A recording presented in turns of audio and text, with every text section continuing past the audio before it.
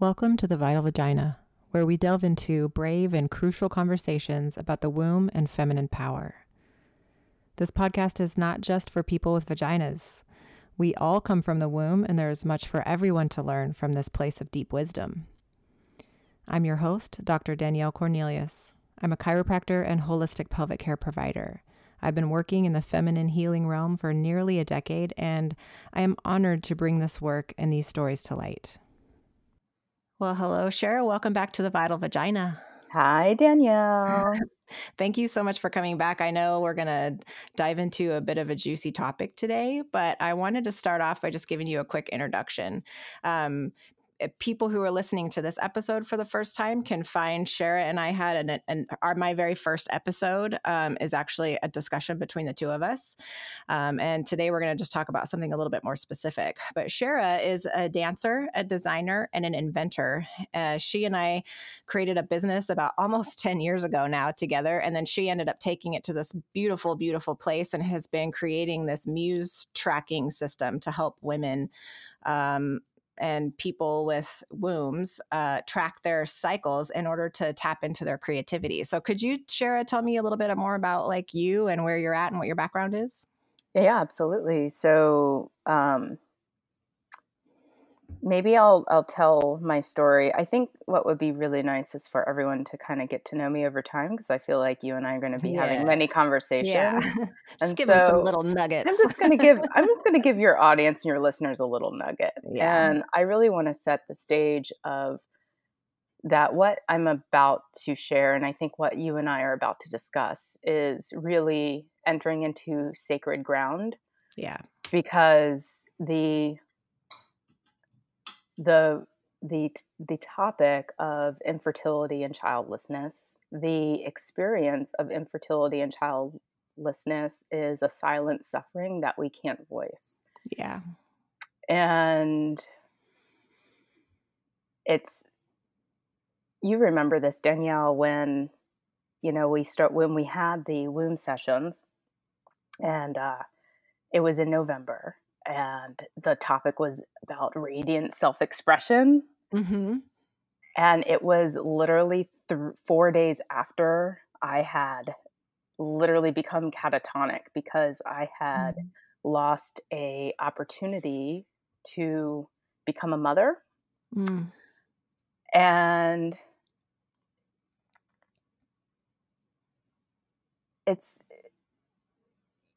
I feel that the work that we've done together over all these years has truly been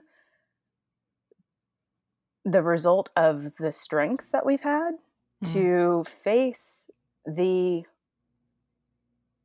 drive to create, and to do it regardless of whether we actually get to become physical mothers or not. Yeah. And to become a creator has been one of the greatest honors. And it's funny because people always think that, oh, because I'm single and because I'm childless, that I don't want to become a mother. And what's really interesting is, Womb, which was the name of our organization. Or that you're not already a mother. Or that I'm not already a mother, was it was me answering the very call, the feminine version of the hero's journey, which is the woman's quest to create. Because I answered the call of the quest to create in my own life.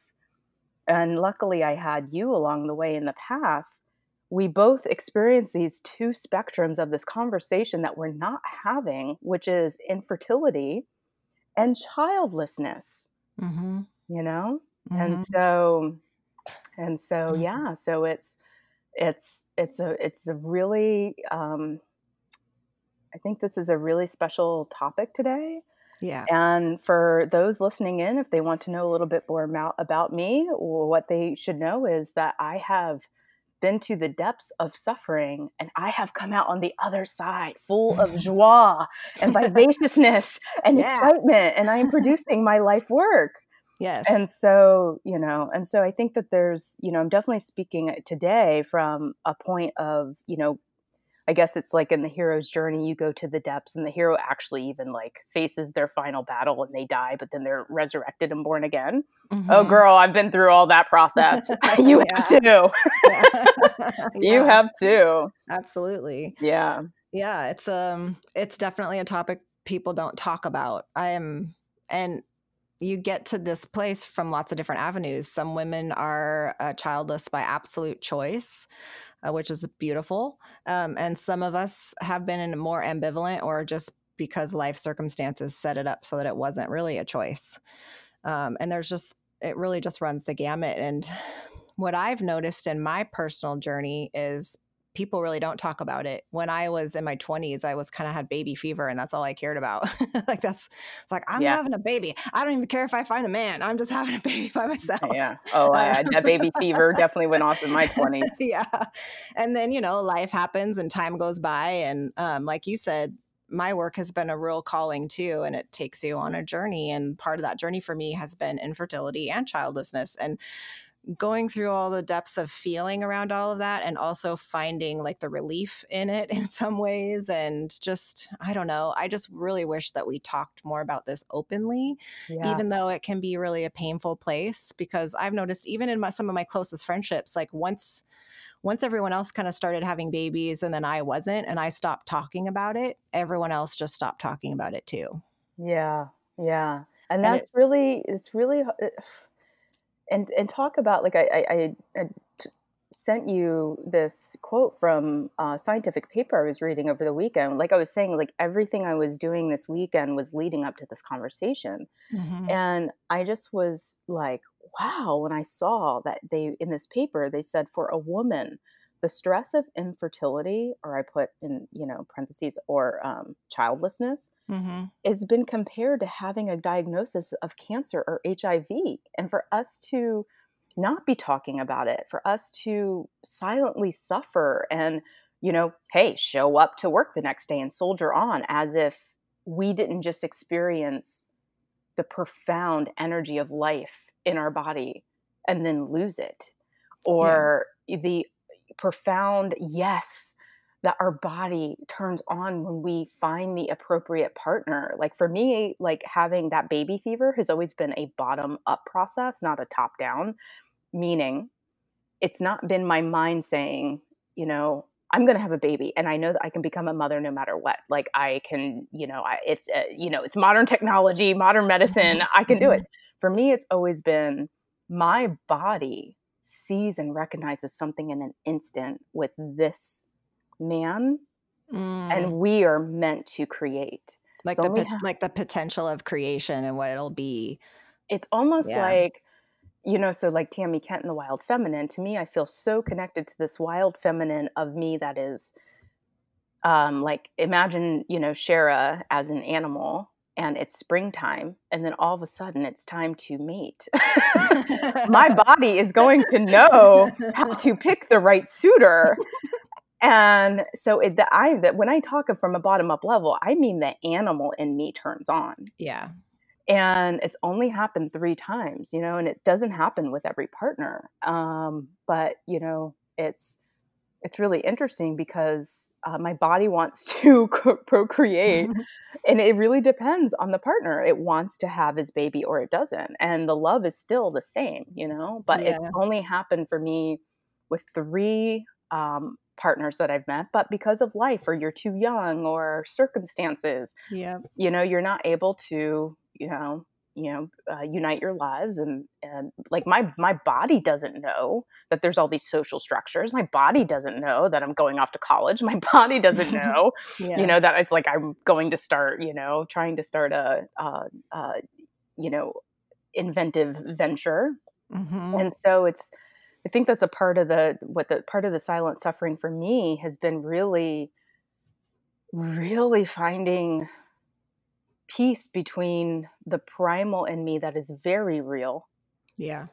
and the aspirational and ambitious in me that is also very real.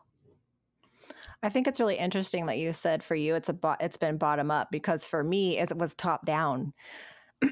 um I think I've always really loved like babies. Like when I was a teenager or a young kid, like I liked babysitting babies and like Oh. little kids. And I've always really just loved, like I still do. I'm so grateful I get to work on postpartum women because most of the time they bring in their babies and I just get to play with Oh. babies and it totally satisfies that urge for me. But it was like, I think it got stuck in my head. Like I can do whatever I want. And if I want to have a baby, I can have it. It doesn't depend on the man. But when I was in certain relationships, that instinct would kind of go away. And then that was really confusing for me I at know. the It's time. interesting. Yeah. Interesting. It took some deep work and some healing and going through holistic pelvic care and like psychic type healing work for me to really learn that my body was actually telling me through being basically infertile. Not that I'm sure that I could use like medical interventions and I could get pregnant and have a baby if I wanted to, but it didn't come naturally. I've always had irregular periods. It's up through my family line too, Mm-hmm. my mother line too. So it took me a while once I went through those layers, I really connected to the deep, deep, deep part of my body saying, actually, it's not your path in this life because you have other things to do that are really, really important to single focus on.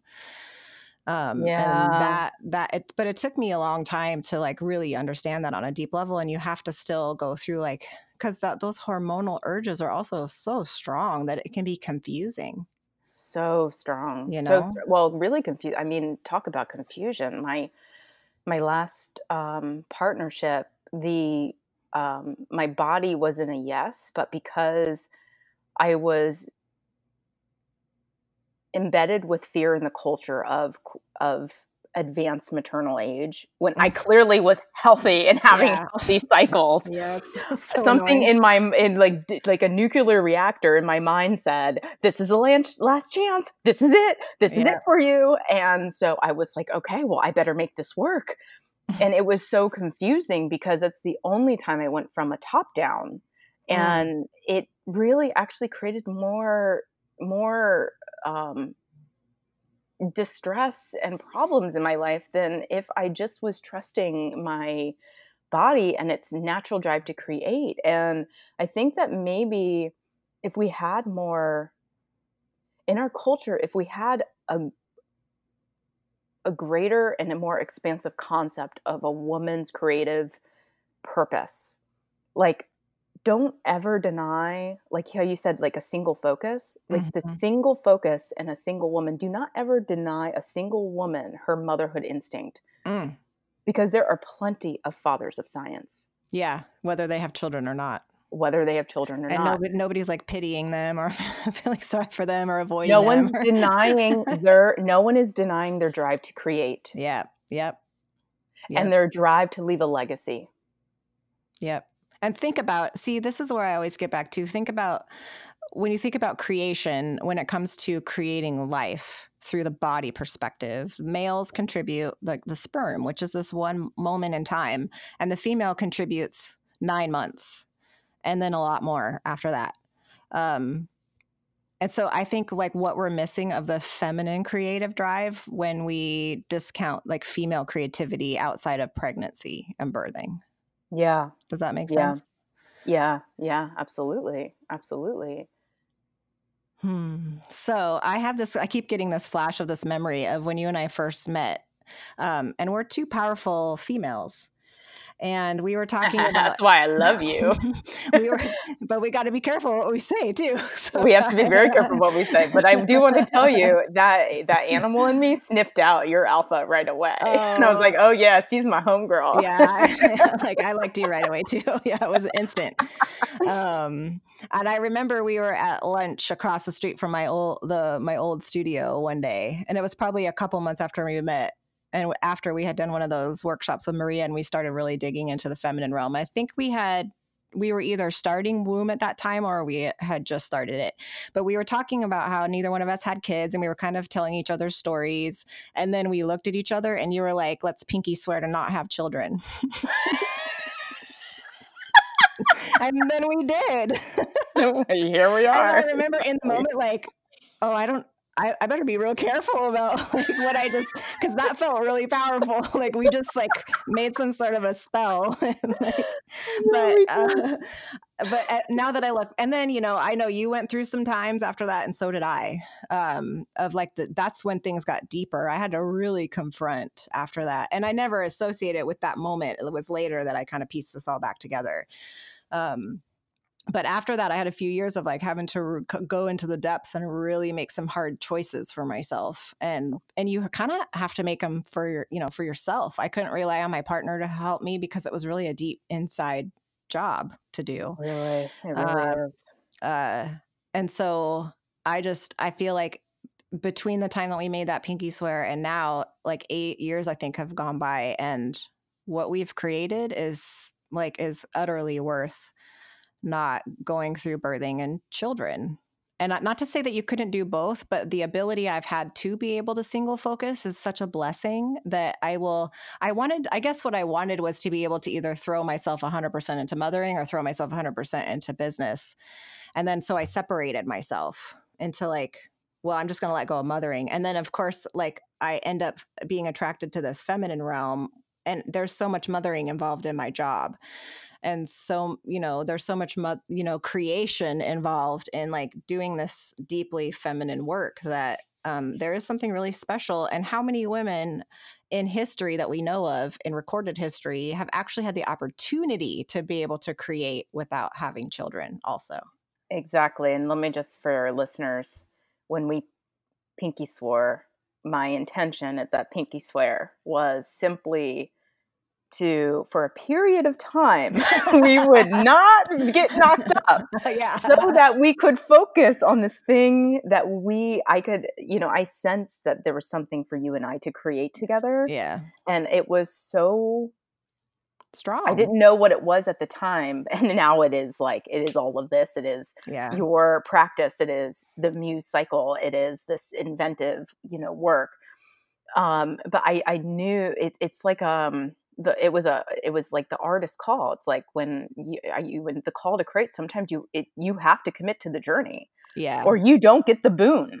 Right. And so that was why I was like, oh man, I was like, girl, we got to be in this, because if we stick with this is going to be so, so good. And we're going to have something that we can actually, that will sustain us for the rest of our lives. Because I'm into that, I'm into that vocational longevity. I'm into that lifelong learning. I'm into that lifelong inspiration. Yeah. Like I'm going to be in my 90s still doing this work. Yes, I know. Me because too. you and I really committed up front, and we seeded something great. And so now it's like I have all this. Now that the work's done, I'm like, hey, I know. my body is still highly fertile, and still, like I have more options for myself. So if a suitor wants to present himself and my body says a complete yes, I absolutely would be open to that.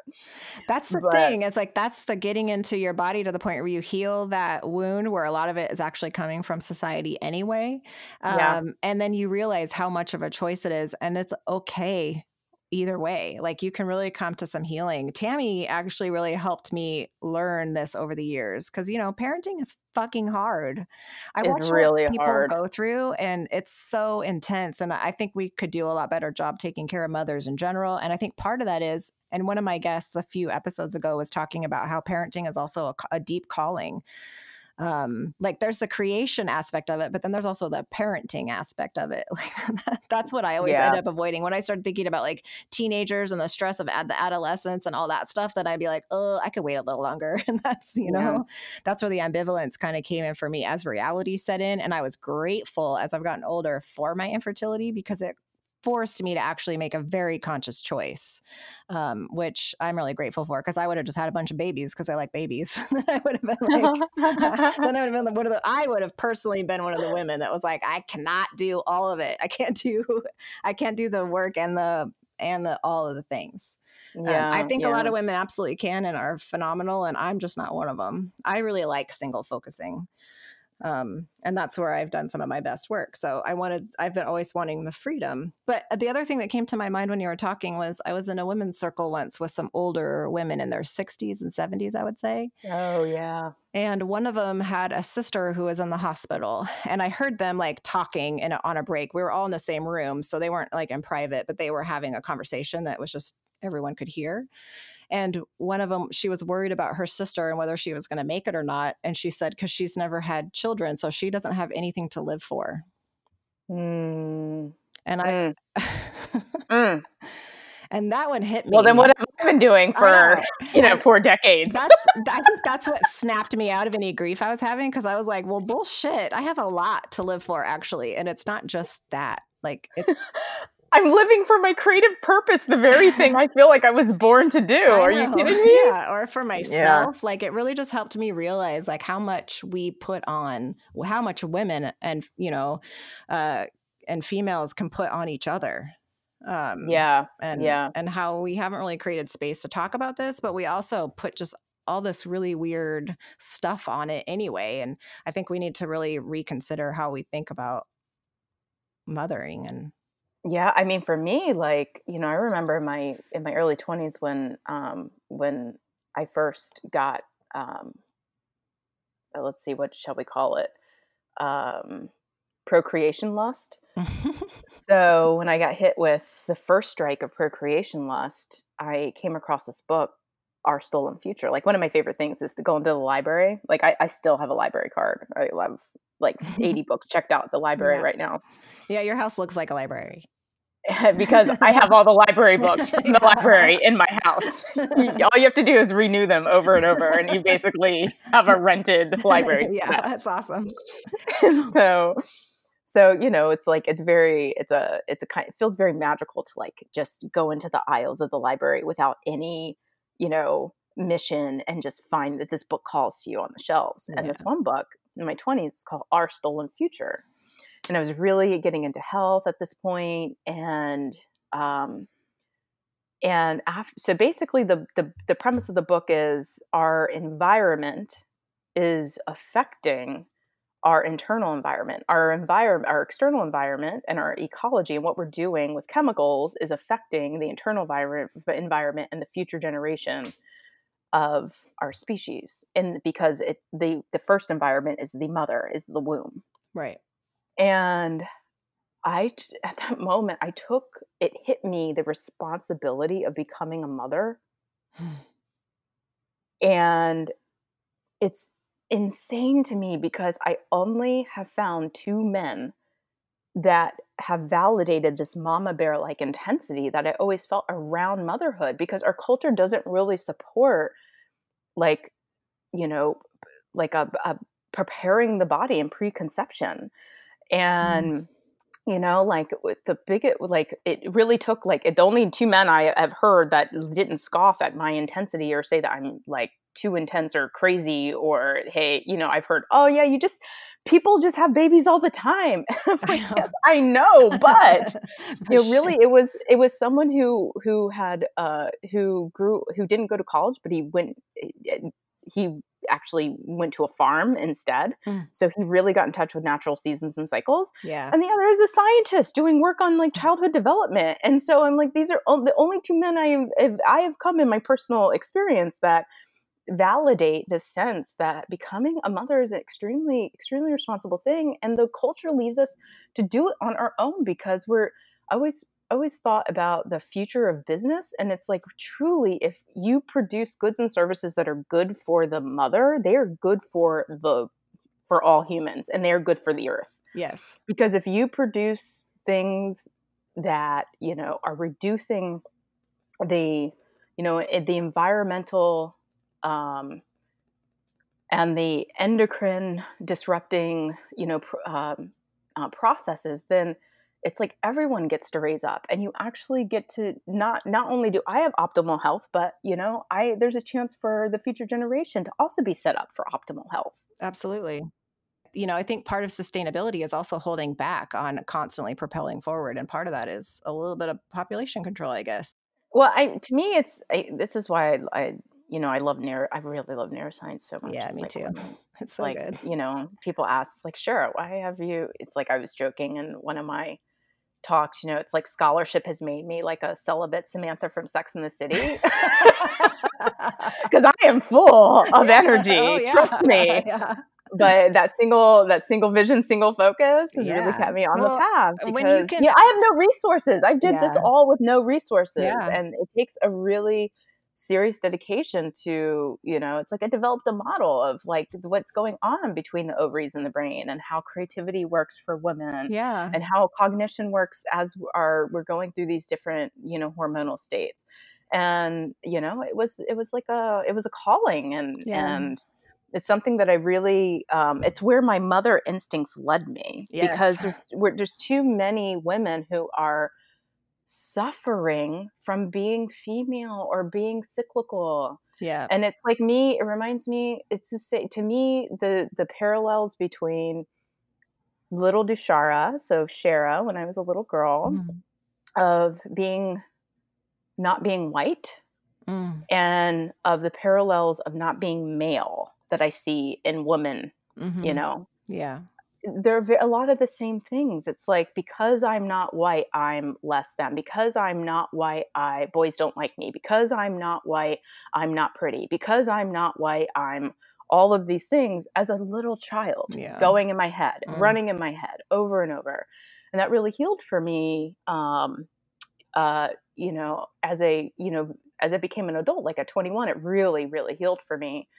And so it's really interesting to see the parallels going on. And because I'm not male, I'm powerless. Because I'm not male, and seeing this very similar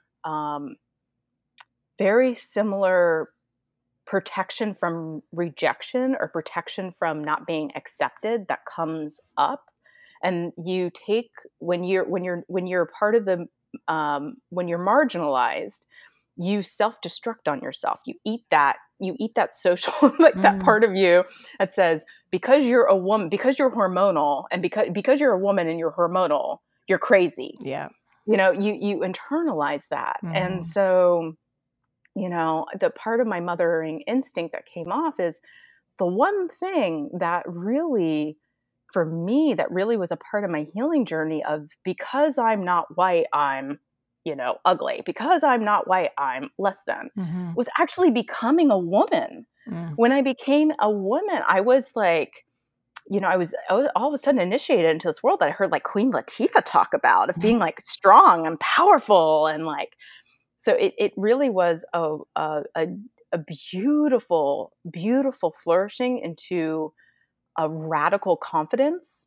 Mm. And so I've only ever experienced anything positive with becoming a woman. And I'm talking the very beginning of becoming a woman. I'm talking being running home from grade school. And as my ovaries were starting to produce for the first time, I don't even know if anyone knew what was going on with me back then, but it's like I felt like there was a secret going on, because I was becoming a woman right before even before my first menses, which is, as we know from looking at teenage prepubescent patterns, you actually start to produce cervical mucus before your first bleed. Mm-hmm. And so I was like, this secret was happening, and I was becoming a woman, and I was like, it was such a powerful initiation for me. And Mm-hmm. I never not I ever since then, I never let because I had already navigated through, because I'm not white, I'm less than, because I navigated through that, I never ever let anyone tell me, because I'm not a man, I'm blank as a woman. Never, Hmm. ever. We internalize the very things that we're trying to get, because we all want to be fully self-expressed. We all want to everyone loves power. Everyone wants to fully express their gifts. Yeah. Everyone wants access to resources. And if some of those resources, or some of those freedoms, or some of those, those abilities to flourish in life are only primarily given to certain groups, and then they're denied to others, then we might internalize the very things. Like, we might actually, to get into the workplaces, put shoulder, like, create to create outfits that give us broad shoulders as we enter the workplace, because we're Yeah. able to really do it for the first time. And so I think now, as I'm, seeing articles come out in the New York Times about women's expression of power, I think that there's a trend where women are like, hey, wait a minute. Okay, we did get into the workplace, yet something's still missing. And maybe what's missing is we haven't accepted that, even though we were in a structure, that structure actually didn't Right. truly honor who we are, Yeah. And so that structure needs to change so that we can truly express our Yeah. fullness, our wholeness, and Yeah. and then co-create from there. Like, I'm co-creating, like, the beautiful culmination of all this is, my body said yes, and those partnerships didn't culminate into, Mhm. marriage and family and children. But now it's like, because I was able to tune into this primal drive to create, it's like I have, like, all kinds of collaborative partners, And lots and, of babies. the collaborative part and lots of Yeah. babies, and, the collaborative partnership I'm doing with some really brilliant men, Yeah. and the perspective that we're sharing, and the understanding that we're coming to, of really, really collaborating together, like, that's the future I see, is like, it's not, it's like it's like, Leonard Shlain, one of my favorite neurosurgeons and authors, I he's love like, him. the time of the alphabet versus the goddess. It's like, before the written word, was the visual image. Yeah. And then the God was female. And then the visual image came, and then God became male. Well, I was like, then his final book before he passed was Leonardo's Brain. And it's now about synthesis and coming together. And like, that's the future I see, where it's like, let these standards of power kind of crumble on themselves Yep. so that we can get back to, human flourishing. Let everyone be self-expressed. Don't deny someone their self-expression. Don't deny someone their ability to feel vital and powerful. Don't exercise your power over another to get advantage. Yeah. It's like, And it's yeah, living in harmony, living a sustainable. let's get over these bullshit competitive models of Yeah. nature. Nature is emergent and chaotic, but, like, there's an order and a synchrony to it. It's like, let's just get into the, like, come on, people, top of the Maslow's here. Yeah, totally. I can't believe Leonard Shlain had another book that I didn't know about. I hadn't heard of that one. Oh, Leonardo's Brain Girl. It was literally, he finished the manuscript the week that he passed Ugh. from his brain tumor. I was reading It Alphabet versus the Goddess, and then he passed while I was reading that book. Yeah. It's Oof. such a good book for people who are interested in, like, masculine, feminine energies and how that comes through our cultures. Alphabet versus the Goddess and Sex, Time, and Power, and then obviously Leonardo's Brain, which I have to read, and I haven't Yeah. yet. All they're at least the two I read. The other two are great, and I trust you that the third one is too. So fantastic. Yeah. Yeah, Leonard Shlain, like, they're and to have ally, like, my father was an ally. Like, my father, actually, I went to him and I was like, "Dad, am I ugly?" Oh. Because I was like, no one ever wanted to take me out to dances or anything. Yeah. And my dad was such an ally for me, like, Yeah. Leonard Shlain, like, talking about, like, the feminine, and why we need to embrace it, and why, we need to have a holistic brain, and not just one, more wired towards, one way of thinking or the other. Yeah. There's allies, there's men in science that are our allies. Like, there's so many allies that, so we don't have to, um, fight the powers that be and to spend and waste our energy. It's like, Mhm. let's get to the female drive to create. Let's understand women are creators. Let's create systems that acknowledge female rhythms, female cycles in the female body.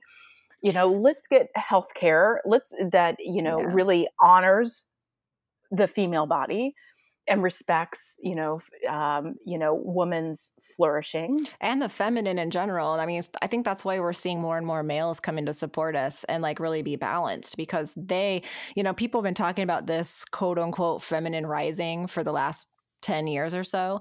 And Yeah, what they don't understand is it's not a female or woman thing. It's coming through for everyone, because yeah, we've all been fractured by the idea that gender is concretized into our bodies. I do think yeah, we definitely, like, females embody feminine energy, males embody male energy, generally speaking, and that gives us a lot of information about what those energies are. But the energies themselves are just energy, and they go together. It's like, that's holistic thinking.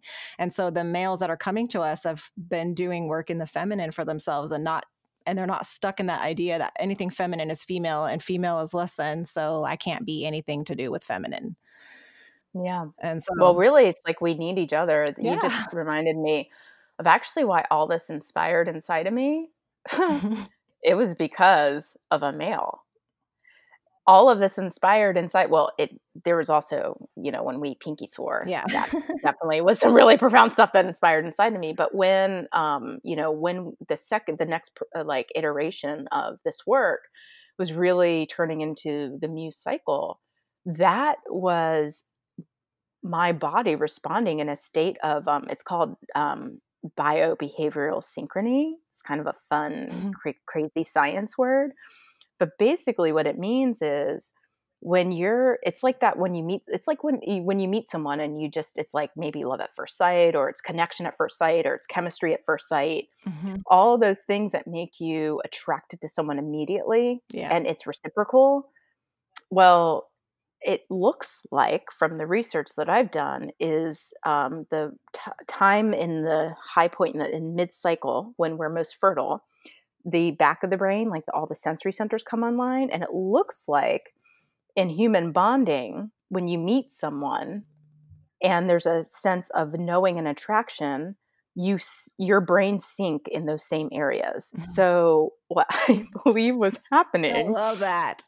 isn't it cool? Yes. So that literally, I like to say it's like I'm playing with this concept of like, hi, my name is Shara. I'm a highly creative individual and I crush a lot. I love that. So I'm literally being activated by this crush in the very part of the brain that inspires creative thinking and is associated with like ahas and eurekas. And it's because of it's because of the crush that I was able to feel and access deeper parts um, of my own felt sense of inner self. And it's because of the crush, because of my opposite mirroring back to me Mm. through Hmm. the laws of attraction, literally like the true laws of attraction, Yeah. not like whatever, ask the universe and the universe gives you whatever you want. Sorry, magical thinking, everyone. That's not how the universe I works. agree. Sorry to break it to you. I've It's a asked little for many it's a things that little I've more wanted, and complicated the than that. universe was like, I don't revolve around you. Yeah. Sorry. So, And the law of attraction really does work better for people who are the most privileged somehow. so anyway, Anyway. so Sorry. true love, Sorry, yippee. not sorry. Sorry, not sorry, just calling it out. Woke.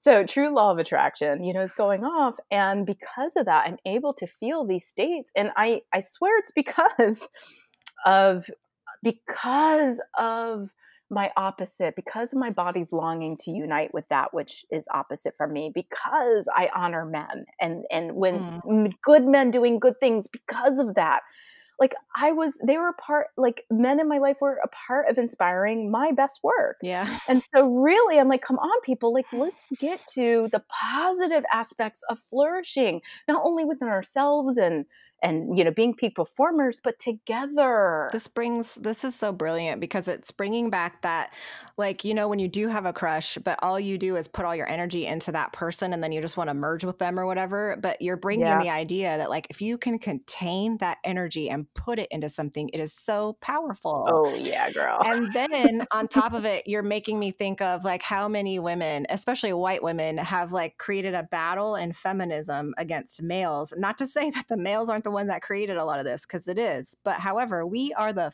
fucking mothers. And so we have a responsibility to actually stand in our rightful power and actually hold space for them to actually shift so that we can create more peace. That's how I feel anyway. Well, I mean, maybe it's don't they rise up to, Yeah. how they're challenged? And It's what like, we're well, just expecting. yeah, and what we're expecting. So just expect greatness. It's like I'm like, let's meet in our greatness and Absolutely. not in our dysfunction. Yes. Oh, that was juicy. Um, I think it's kind of, well, is there anything else that you want to bring up on this topic of childlessness and infertility? And I actually feel like we might need to come back because I think people might have questions and more comments and we can go deeper. But anything that's coming up for you right now about it? Yeah, you know, we entered this as as a really sensitive and sacred space, and I think we should close it as such Yeah. because it's such a it's a topic that just can rent the soul. It just touches the soul at such a deep Yeah. place. And for any woman who might be listening in because she has felt it herself or she has had to struggle through infertility or, childlessness, in which for my experience is being fertile but not having the opportunity to have a child. Or even being infertile and not having a child too. Yeah, Yeah. exactly. Because in my situation, I never had any signs that I was fertile. I've never been pregnant.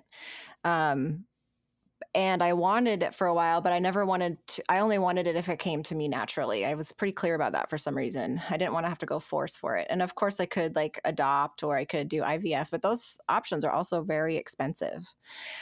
Yeah. And so sometimes it's really literally not a choice. Hey, good Yeah. point. Very good Yeah. point. You're right. You're right. Sometimes it's not a choice. And so then what do you do? Yeah. And so for any woman who's listening, I know it's really hard for anyone to understand the like the dark night of the soul that, you're going through. And yet that And is the transition point for a rebirth also. Yeah. exactly. It is the metaphor for you, for any woman listening in, is the phoenix rises out of the Yeah. ashes. And if you can take that desire and that drive, that biological drive inside of you to create, that's in me, that's in Danielle, that's in us. And if you can channel that into something that can get you out of bed and get your joie back, then really it can be a true saving grace. And I'm speaking from real experience. That's how I pulled Yeah. myself up out of my own Me ashes. too. Me too. I had to find the thing, pull myself out, and then I discovered that I can become unstoppable. You know, like Yeah. once you can heal that depth of pain because it's then Exactly. you can deal with literally anything. Exactly. I'm like, "Yep. Yep, tragedy, like biblical Book of Job Yeah, and style," but I'm some of cool. us that's our hero or heroine's journey is to go through that. That's our shamanic journey, and that's what teaches us how to Mhm, hold space on a deeper level than most people can in our culture, and that can be mhm. a really beautiful thing. A really beautiful thing. Um, A really beautiful so thing. let's talk about one of your babies, the one that's going to help other women track their cycles, not just for pregnancy and fertility, for babies, for like human babies. Yeah. Tell us more about Yeah, yeah, what you've yeah. been working on. Yeah, so, discoveryourmuse.com is where women can go to learn more about this connection between their cycle and their muse. And if any woman's interested in um, that primal drive to create in terms of like opening up into her purpose, opening up into her body of work, fueling her performance, well, then there are actually 9 different states that she can discover. And we do that through the Muse cycle. And so anyone going to discoveryourmuse.com um, can be invited to, take this call to adventure very much in the feminine form of the hero's journey, which is the female quest to create. I love it. Thank you so much for this conversation. I know it's this one was a a topic that's a little, it's a sacred and it can be painful. So I thank you for being open and brave enough to have this conversation with me publicly for people to heal, to help them heal. Thank you for listening, and I hope you enjoyed today's episode. You can find show notes at vitalvagina.com. If you like what you hear, please subscribe and share with your friends. We'll be back next week with another episode.